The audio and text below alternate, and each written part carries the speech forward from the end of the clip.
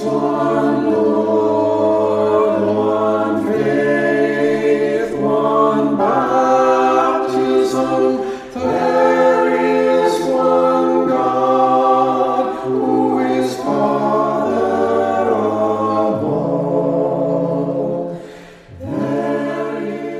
is the Holy Family Chapel Hill podcast, where you will find our weekly sermons, as well as the occasional reflection, conversation, or interview.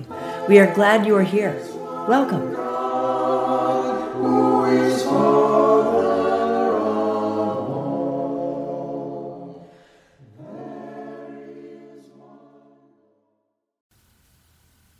They forgot God, their Savior, who had done great things in Egypt. So he would have destroyed them, had not Moses, his chosen, stood before him in the breach to turn away his wrath from consuming them. I speak to you today in the name of the Father, and of the Son, and of the Holy Spirit. Amen. With a mighty hand, God has just liberated his people from slavery in Egypt, and led them and sustained them as they wander in the wilderness with bread from heaven. Listen to what the Lord says to his people just before our reading from Exodus chapter 32 today. You have seen what I did to the Egyptians, and how I bore you on eagle's wings and brought you to myself. Now, therefore, if you obey my voice, and if you keep my covenant, you shall be my treasured possession out of all the peoples. The way that the Old Testament typically identifies who God is through his promises, what the Bible calls his covenants, the covenants that God makes with his people. The Bible is full of such promises, and they are kind of like the theological glue that holds the whole thing together as a single book. And this covenant from the book of Exodus is not the first of the covenants. God, if you look back to Genesis, the book before Exodus, at the very beginning of the Bible, God makes promises to Noah and to Abraham. And to Abraham, he says that he will give Israel, his people, a future with God. He will make Abraham's descendants number like the stars, and they will be his people. But looking back to this covenant that I just read in Exodus, notice the logic. Notice how it works. Notice that it works on the logic of if and then. If Israel obeys the words of the law, if Israel listens to everything that God says and heeds the commands given to Moses on Sinai, the 10 Commandments, all the rules in the Bible that you've probably heard about, if they do this, then Israel can become God's chosen people. Or maybe think of it like a call and a response. God calls his people to obedience, and the people respond, pledging themselves to obedience. All that the Lord has spoken, the people say, we will do. After this, Moses leaves the people. He returns to the top of the mountain to commune with the Lord. Faithful Israel, now pledged to obedience, becomes a people of God's promise, and all is well. And this is where our text from today begins. The passage works as two dramatic confrontations, two scenes, scene 1 and scene 2. We'll look at each of them in turn. Scene 1 opens. The days since Moses' departure to the top of the mountain have turned into weeks. Weeks have turned into months. Aaron, the brother of Moses and a newly minted priest, assumes the mantle of leadership over the congregation. But his charisma and his authority pale in comparison to that of his brother, the prophet and the lawgiver. The people grow anxious, impatient. A crisis begins to stir among the crowds. Will Moses come back? Has our God forgotten us, his people? One thing, though, is certain. The people are stuck. They are stuck at the bottom of the mountains. They are stuck in the wilderness. They rely day to day on God providing them food from heaven and water from a rock. And so they do what any sensible congregation would do in the midst of a pastoral transition. They air all of their grievances to the clergy. Aaron, they say, come make gods for us. That Moses, he's abandoned us. We need a new God to worship. Aaron doesn't seem to know rule number 1 of pastoral ministry. When the people are angry, never do everything that they say. And so Aaron does just what they say. He melts the gold. He casts it into the image of a golden calf. He builds an altar before it, and he offers sacrifice.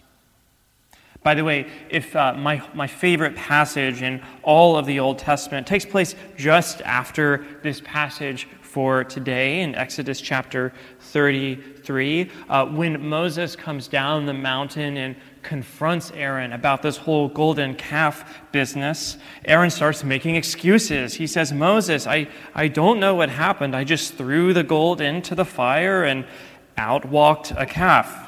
I'm serious, he actually does say this. You can go look it up. The unthinkable, though, has now happened. Israel makes an idol. You and I might wonder, what's the big deal with all of this idolatry stuff? After all, you and I live in a very different world than the world of the Bible. We live in a world where religious plurality is vindicated at every corner. A world where any one person's God is no better than another person's God, and to insist otherwise is often seen as insensitive or even a threat. But the world of the Bible is not our world. In the world of the Bible, idolatry is a catastrophe of the highest order. Everything that Israel is, Israel's entire being and entire life, is due to God's gracious choice of Israel from among the nations of the world to be his people. And yet, the very first thing that Israel does is to violate the first 2 laws that God had given them. You shall not have any gods before me. You shall not make any graven image. By the way, the reason that this idolatry stuff is so bad is that every attempt to contain God inside of an image, inside a physical thing, is inevitably an attempt to take control of who God is, to turn God into our own possession, to make God live and act under the conditions that we want God to do so, to fall under the illusion that you and I have control. Do you see how the law works in all of this? God gives it to us. God gives us the law, and it is good and it is holy. But even before Moses comes down from the mountain, we become restless, disobedient, and rebellious. We fail to keep our side of the if and then covenant. God's call resounds, but our response is empty, nothingness. The law unveils the fact that every attempt that you and I try, every attempt that you and I make to take control of our lives, every god of our own fashioning leads to this nothingness. Be it money, be it sex, be it a sense of achievement or importance, be it workaholism. I could go on, the list could continue. The point is that every idol that you and I make leads to this nothingness. So as the smoke rises from the sacrifice before the calf, the if-then covenant has been breached. And Israel's response throws everything into chaos. The relationship with the God who created it and redeemed it has been broken. Israel's very future is gone. As the greatest prophet of the 20th century, Willie Nelson, puts it, yesterday's kisses are still burning, and yesterday's memories still find me. Scenes from the past keep returning. I've got a wonderful future behind me.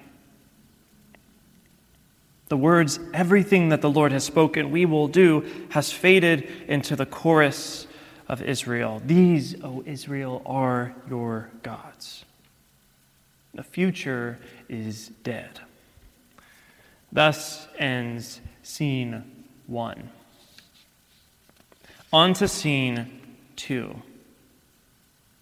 In scene 2, we ascend from the depths of the valley of idolatry to the heights of Mount Sinai, where the glory of God has appeared to Moses. But God interrupts his communion with Moses, and he is livid. Not just angry, mind you, but he is livid. Go down at once, God demands Moses, for your people have acted perversely. Notice that he doesn't say, my people have acted perversely, but your people, Moses, have acted perversely. This should show us just how angry he is. And in case that you don't get the point that in this whole idolatry business, everything is at stake for Israel, listen to how God responds to their disobedience. Let me alone, he says, so that my wrath may burn hot against them, and I may consume them. God is prepared to annihilate his plan completely and start all the way over with Moses. Now, you and I may wince a little bit at this idea of the wrath of God, and probably for good reason it has been misused and abused. However, we should not let our prejudgments get in the way of what the Bible actually says. To do so would be to make our own golden calf under the mantle of tolerable religion. I speak as one guilty here. I speak as one who often wants God to be a big cosmic ball of niceness. But this is not Mr. Rogers or Oprah Winfrey that we are dealing with here. This is the Lord God of the universe. The Lord God of the universe who is holy and who is supreme over all things. Holy and supreme, but not capricious. And what follows, I think, will make that very, very clear. Moses, when he hears this, appeals to God. He intercedes and mediates on behalf of the people. And here we see Moses acting not as he did earlier as a lawgiver, but he acts as a mediator between God and the people of Israel. But pay close attention to just what it is that Moses says. Moses does not attempt to soften Israel's sin, but he does remind God. He reminds God of what God had already promised generations ago to Israel's ancestors. This is what he says. Remember Abraham, Isaac, and Israel, your servants. Remember how you swore to them by your own self, saying to them, I will multiply your descendants like the stars of heaven. What could it possibly mean for God to swear by his own self? That's very strange language. What if it means that God is both the if and the then side of the promise? If God is both the call and our response, what if it means that in all of this covenant business, that God is really all that we have? See, it's important to think about this because Moses does not look back to the sort of two-way if-then covenant of the law, but he appeals to an earlier promise, a one-way promise, a promise where God acts and where God responds on our behalf.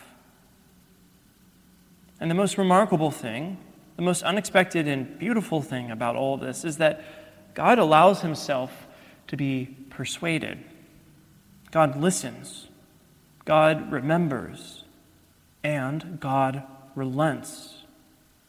God relents, giving Israel a future where they once had no future, calling into existence, as Paul says, the things that are not.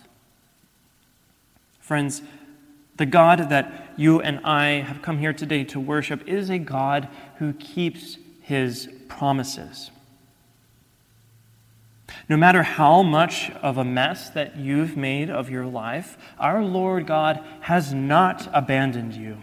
No matter how disobedient, how forgetful you and I are, God remembers his holy covenant that he made long ago to Israel. For our God is a God of the future and not a God of the past alone.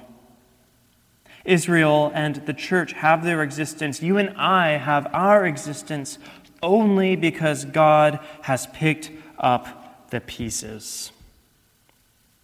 And the fact that God renews his promise, that he renews this covenant to Israel, means that the basis of the covenant all along was never really our obedience. It was never really if and then.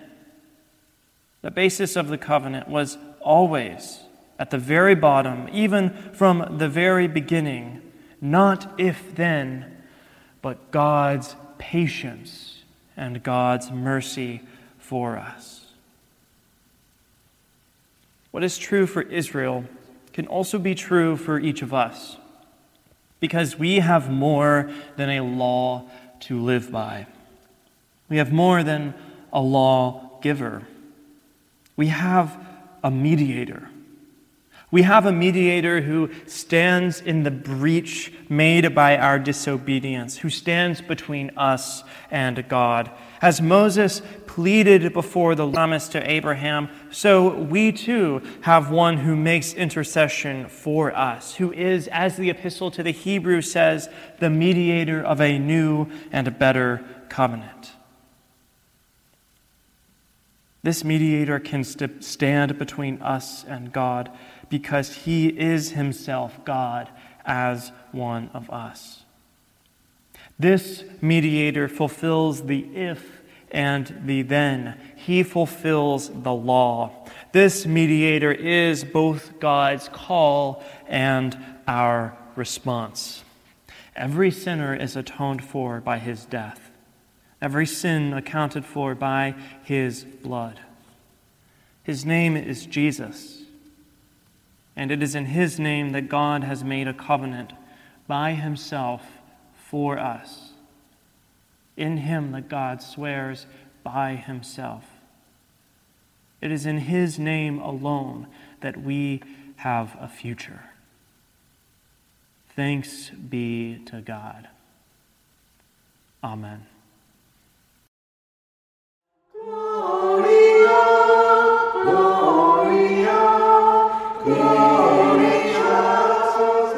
Thank you for joining us today. You can find out more about the Church of the Holy Family at holyfamilychapelhill.org. Thanks for listening, and join us again next week. Peace be with you.